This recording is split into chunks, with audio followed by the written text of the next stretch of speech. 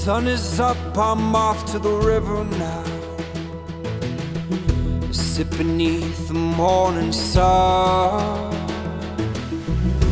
Gone away, washed away, I watch the clouds roll by. And there I sit, I close my eyes, thinking, oh. Welcome, friends. This is A Better World podcast.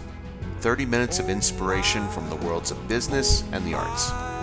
This is Mark Ross, and I'll be your host. It's good alive. It's good alive. Welcome back, friends. I am so excited to talk about this news item that came across my feed this week. What if I were to tell you that the biggest promotion of the new season of Game of Thrones is not a beer commercial? That's right. Forget that Bud Light commercial that aired during the Super Bowl, and I'm not even sure if that was a commercial for Bud Light or Bud Light selling Game of Thrones or if Game of Thrones was selling Bud Light. But regardless, forget that commercial. This new campaign by the Red Cross with and in collaboration of Game of Thrones is off the charts. I just really get excited when nonprofits creatively partner with the entertainment industry, which I know from my experience with Rock the Earth is a very effective way of getting your message out. So this promotion by the American Red Cross really got my attention. And in their press release, they say, for 7 seasons, characters of Game of Thrones have bled for the throne. Now the Red Cross is joining the battle for the living by asking all eligible individuals to help alleviate blood shortages in the real world. Now, the backstory to this promotion is that the American Red Cross is down, very far down in terms of blood donations this winter. In fact, one number that I saw was that they are down over 11,000 donations at this point in the winter. And so they've taken this measure. They hired or they worked with Droga 5, which is a New York City global advertising agency, to come up with this Bleed for the Throne concept, in which they are thanking donors that donate blood between February 19th and March 17th by automatically entering them in a chance to win one of 5 trips to the season 8 premiere of Game of Thrones. So it's not just that. So they're doing this promotion not just in America, but it's an international Game of Thrones partnership taking place in 15 different countries besides the United States. So this is a worldwide effort to get people to donate blood. It takes it one step further, and this is maybe the geekiest and most exciting part, is that HBO has once again brought on Giant Spoon, which is a branding agency that did their completely immersive Westworld project at South by Southwest last year to create a blood donation immersive experience this year at South by Southwest. So you donate blood sometime between March 7th and 9th, and by the time this episode airs, this unfortunately will have already happened, but I can't wait to get the feedback and watch the videos. But anyway, from March 7th to 9th, you go and donate blood, and you get to be part of this immersive Game of Thrones experience. There's other things you can get as well. There's T-shirts with blood splatterings, and there's a cool video that I'll put in the show notes that advertises the campaign. But it's just it's a really cool way for the American Red Cross to get word out there about a significant need to fulfill their mission, that being blood, to leveraging one of the most popular television shows in history that just happens to merchant in blood, if you will, on a number of occasions in pretty much every episode, to get more people into the blood banks and donate blood. And just as a reminder for all you Game of Thrones fans out there, April 14th, it's coming. Winter is here. I cannot wait to see how this season ends.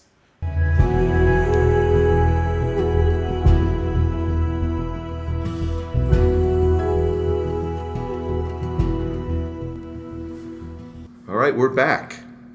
This week, I am very pleased to say we have Emily Backus. She is a business sustainability advisor to the City of Denver's Department of Health and Environment. Welcome to a better world, Emily. Thanks for having me, Mark. Well, very pleased that I get to have you here today to tell your story about what you do with the City of Denver. Absolutely. So if you could please tell the listeners a bit about your background and how you got to where you are, I'd appreciate it. Yeah, absolutely. I took sort of a circuitous route into this position. I actually went to school for hotel administration, which I haven't met another person in this industry yet that has done that. When I graduated, I went to work as an environmental manager for a very large hospitality company. And then after about a year of that, I transitioned into consulting. So again, still working with the hospitality industry and also working with the National Park Service, which was wonderful. I got to visit a lot of great parks. And I did that for about 5 years. And then I really wanted to engage more locally. I was working all over the country, but I really wasn't connected with the local sustainability scene here in Denver. And when I saw this position come up with Denver Department of Public Health and Environment, I went for it. No, I think it's great coming from a hospitality background. My sister actually came from a hospitality background and now does sustainability work, because with hospitality you're dealing with facilities and supply chain, and you're dealing with a whole bunch of issues that intersect now with sustainability. So you're not the only one. All right. So tell me a little bit about what a business sustainability advisor to the City of Denver's Department of Health and Environment does. Yeah, absolutely. So my primary role is working on the city's Certifiably Green Denver program. And Certifiably Green Denver is a free program for Denver businesses. We offer assistance and technical advising to businesses that want to improve their sustainability, reduce their energy use, waste, etc. And then, as the name implies, we offer green business certification. So we have about 250 certified green businesses here in Denver. And that happens, do they have to get recertified every year or every other year? They do. They get recertified every year. So our program has been around for about, this is our 10th year, our 10th anniversary. We're very excited about that. So we have just a couple businesses that have been in for 10 years, which is really great, but adding more and more every year. And do they need to show continuous improvement Yes. every year? Mm-hmm. So yeah, the program is really based on continuous improvement. So they have to meet a set of criteria to be certified, and then to recertify, they need to implement 2 new projects each year. And are the main points of that certification water, waste, energy? Are those basically the points of it? Energy, water, resource management, transportation, and business management. And this year we're changing our model a little bit, and we're adding a set of community criteria. So community engagement. So moving more into social responsibility as well. Yes. Interesting. How many other cities have that kind of program? Good question. We don't have a very accurate tally, but we think there's, California has a very large statewide green business program that has, I believe, 26 cities participating. But outside of that, there are probably another dozen or so similar types of programs across the country. And we do network with that program. We now have a national organization, the Green Business Engagement National Network, which supports all these different green business programs. So that sounds amazing. I'm so proud to live in and around a city that has that kind of program and that commitment to sustainability. And obviously it has transcended mayors and administrations, because it's been around for 10 years, which is great. Can you tell me a little bit about some of the highlights and accomplishments that program has brought to the city of Denver in the last 10 years? Yeah, some of the milestones, if you will. Absolutely. One of our big focuses is energy efficiency, and we do track the improvements that the businesses make to reduce their energy consumption. And over the years, all of those businesses making changes, they're saving millions of dollars on their energy bills cumulatively every year, which we're really proud of helping. We're not just helping businesses be green, but we're also helping small businesses be successful by saving money. We're certainly proud of how much the program has grown. It started with just one sector, which was auto repair shops, and that was really focused around things like hazardous waste and stormwater, protecting stormwater, things like that, and then really expanded into the full program that we have today. And we've added all sorts of business sectors to the program. Our biggest now is restaurants, which is a wonderful industry to work with, and they also have a lot of impacts in terms of energy and water and waste. So there's a lot of great work to do with that sector. And one of our newest sectors that we've been working with is the events industry. And in Denver, the number of events each year has absolutely exploded in the past 5 years. So these events really have a big impact on our city, and we're really excited to be working with them to help them reduce their impact. Yeah, what do you attribute that to? Why is Denver such a hot place for events right now? Oh, good question. You could ask our Office of Special Events. I think it's the combination of a growing population, a lot of whom are, between 20 and 40, that demographic. Obviously, we're pretty outdoorsy folks, so we attract a lot of races and things like that. And then, I don't know, I think it's just a fun town. Yeah. So people want to get together and be outside, which I think is great. Yeah, I mean, the fact that Outdoor Retailer moved all of their shows, the winter and summer and the snow show, all to Denver, I know that's had a tremendous impact on attracting other people and Yes. also tying up the convention center and bringing lots of economic dollars into the city as well. Yeah, it's just about impossible to book a week at the convention center these days. Wow. In terms of some of the highlights of what your department has done, have you been able to measure in terms of metrics, in terms of greenhouse gas reductions, if there have been any, or wastewater reuse, or tons of waste diverted from landfills into recycling or compost programs? Yeah, so we track all of those things with our businesses that we work with, and then on a larger scale, the department, we have an annual greenhouse gas inventory that we complete, and that really informs all of our sustainability work, because just about everything falls into that umbrella of mitigating climate change or adapting to climate change. So that's a really important metric that we keep track of here in the city. Okay. And have you seen, even with the growth of the city, trends that are showing success on the part of the department in terms of capturing greenhouse gas emissions, reducing them if possible, or waste diversion, or things like that? Because when you have a growing population, and for those that don't live in Denver, we've had an exploding population over the last 6-7 years, which is bringing many more people in, redeveloping real estate as well, hopefully into green buildings that are more energy efficient, things like that. Yeah. So there's a few areas where we're seeing some positive trends, and one is our greenhouse gas emissions related to energy. Because of our investor-owned utility here, Excel, who we partner closely with, has been adding so much renewable energy onto their grid. We are reducing the greenhouse gas impacts from that energy consumption. So that's really wonderful. Something else that is just getting rolling this year is our new Green Buildings program, and that is really going to help to reduce the impacts of our large commercial buildings here in Denver, which represent a significant portion of our greenhouse gas emissions in the city.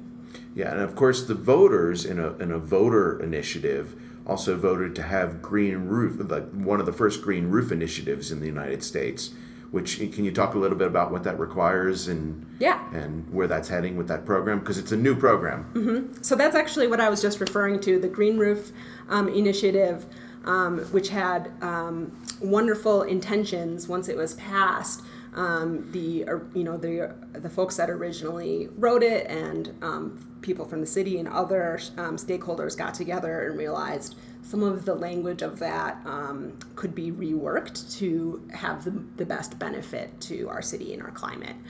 So that is now the Green Buildings program. Green Roofs is certainly a component. There are a number of different compliance pathways that building owners can take, which we think is really great. We want them to be able to pick a path that suits them. So, they include adding green roof space, adding solar panels, energy efficiency, contributing to a fund that creates energy efficiency and renewable energy opportunities in our city, et cetera. And there's numerous combinations, but you can learn more about those on our website at denvergov.org. Okay. One of the other things that you've been involved in, Emily, is you're also the co-founder and co-chair of a public-private partnership with the cannabis industry. The Cannabis Sustainability Work Group is part and parcel of your organization as well in the city of Denver. Can you talk a little bit about how that came about? Yeah. So it really came about after a series of informal conversations. Our team, our Certifiably Green Denver team, when recreational cannabis was legalized, we realized that we needed to be able to provide the same advising service to cannabis businesses as we do to other business types. We had no idea where to start.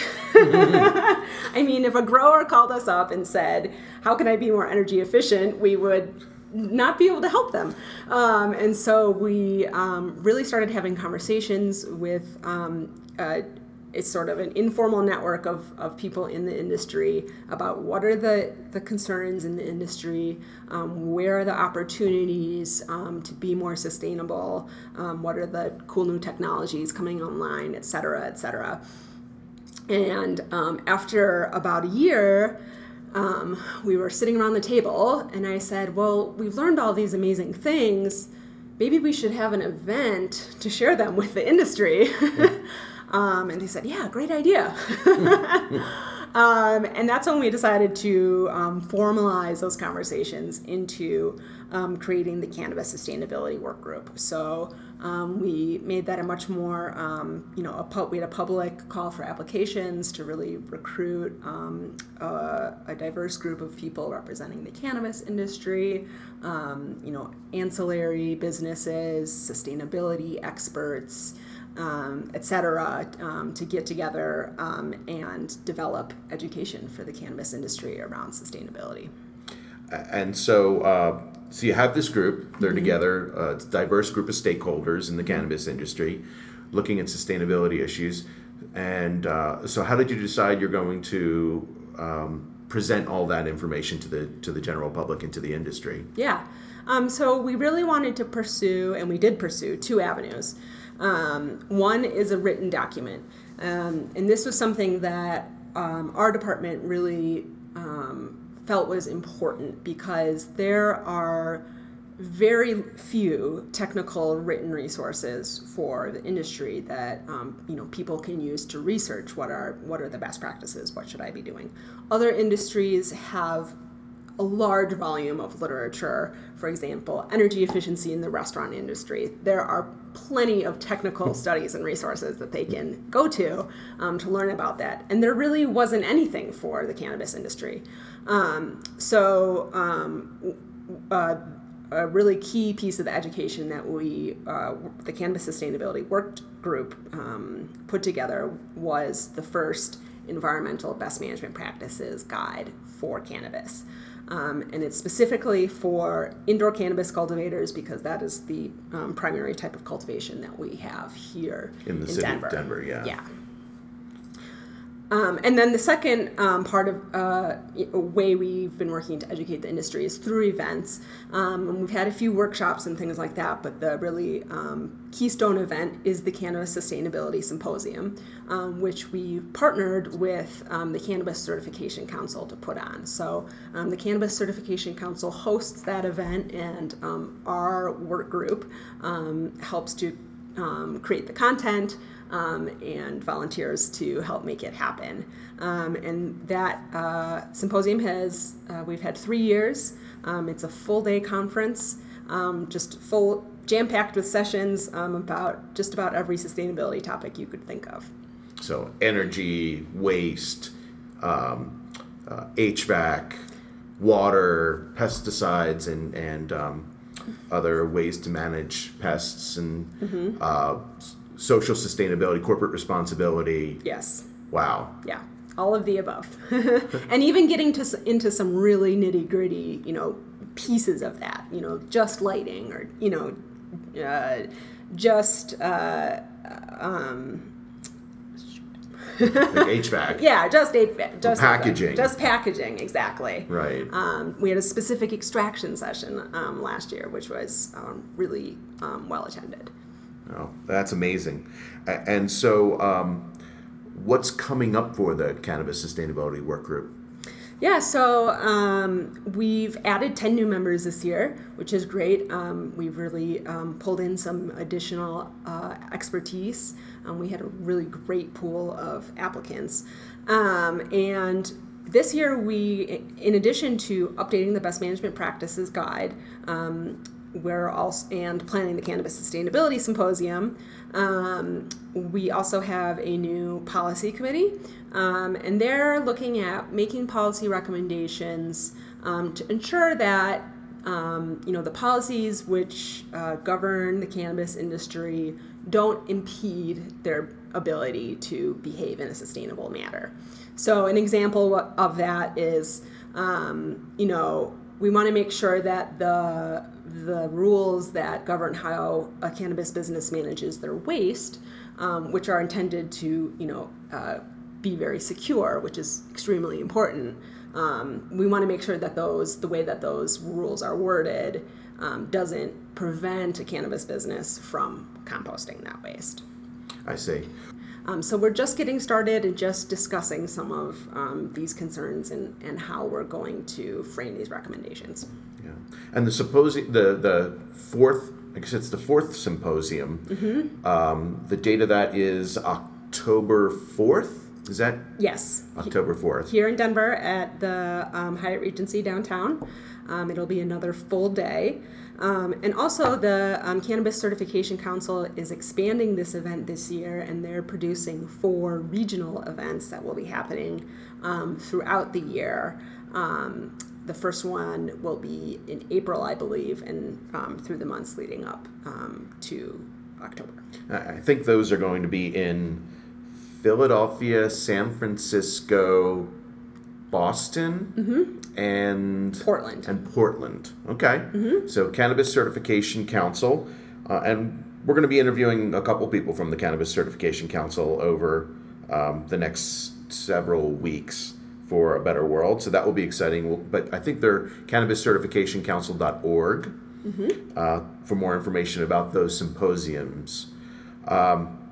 What's coming up for the city of Denver, just generally with regard to sustainability goals that you and your cohorts and coworkers are going to be pushing through over the next 12, 18 months? Oh, man. Well, we have a lot to do. The really overarching goal is that we've committed to 80% reduction in GHG emissions by 2050. And there are a lot of different steps that we need to take to get there. One is advancing the adoption of electric vehicles and transition from single occupancy vehicle driving to multimodal options. Transportation is our second largest source of emissions after buildings.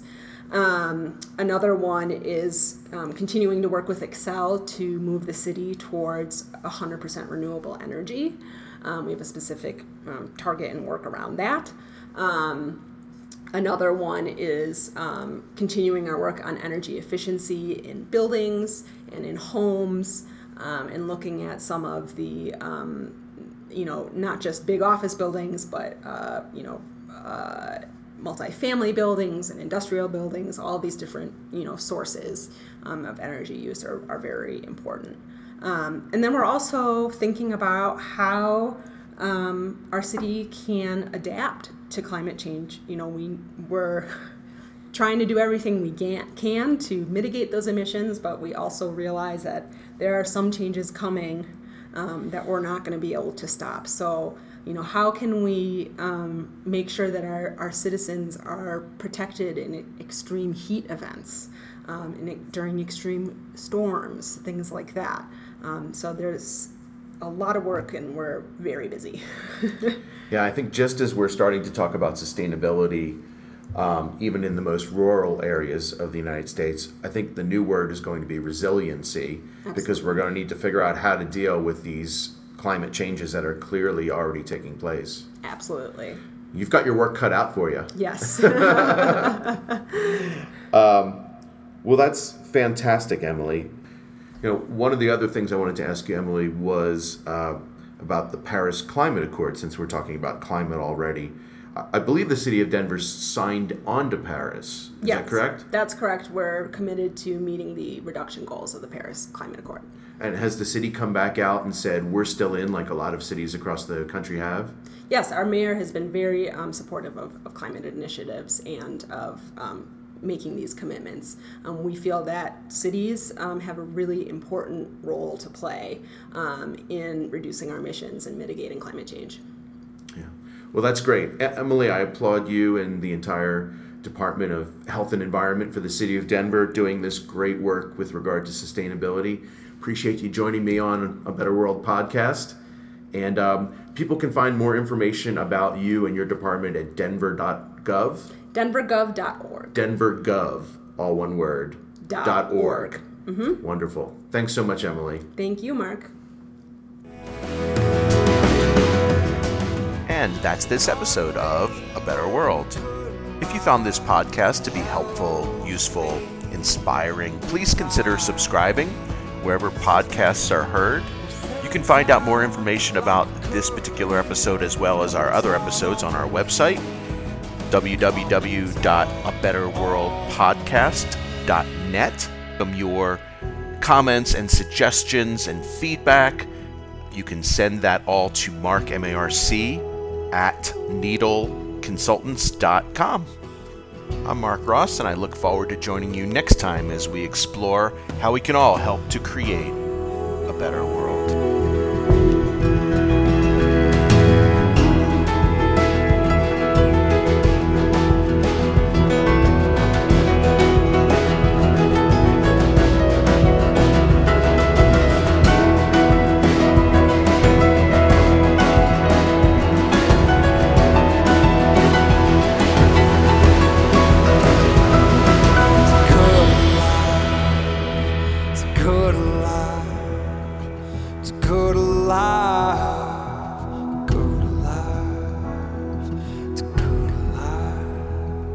It's a good